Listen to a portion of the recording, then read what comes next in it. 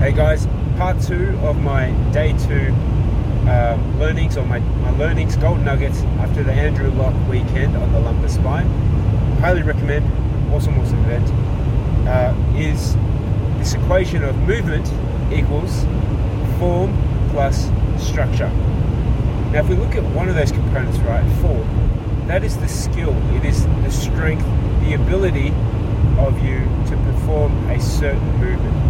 So the skill is an important requirement of movement. The second part of that equation is structure.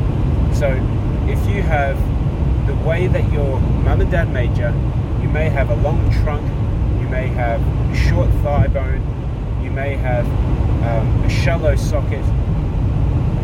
That would determine your movement. So if you have, let's say in a great, awesome scenario, you have great skill in lifting something.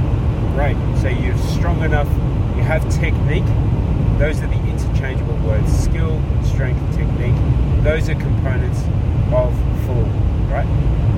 Let's say you have awesome form. Let's say you've got awesome structure. So your hip structure is congruent to you bending and lifting well, and it means that you won't reduce the risk of you developing back pain. So what that would mean is that your movement is really efficient. Okay, let's look at a not so good example. If your form is not so good, so you don't have the technique, you don't have the skill, you don't have the strength, so you're weak. Number 2, you have a hip structure that is conducive to not having good range of movement available.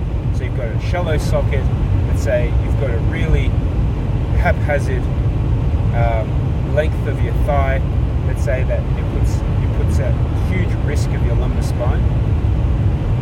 That would mean you'd make compensations in your movement. So if my hip structure is not very good, then what would happen is it would be compensating the movements, which may happen, say, in your lumbar spine. And that's how a lot of low back injuries can be attributed to poor hip function.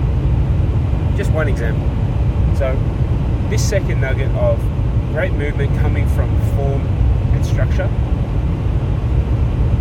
is something that I'll focus a lot more on in being forever young myself, because I know that I have a left hip issue and I've got a daily program that's being prescribed that I'm going to troubleshoot for the next 3 months and track and see if that allows me to be forever young. That's my physios for today. Catch you next time.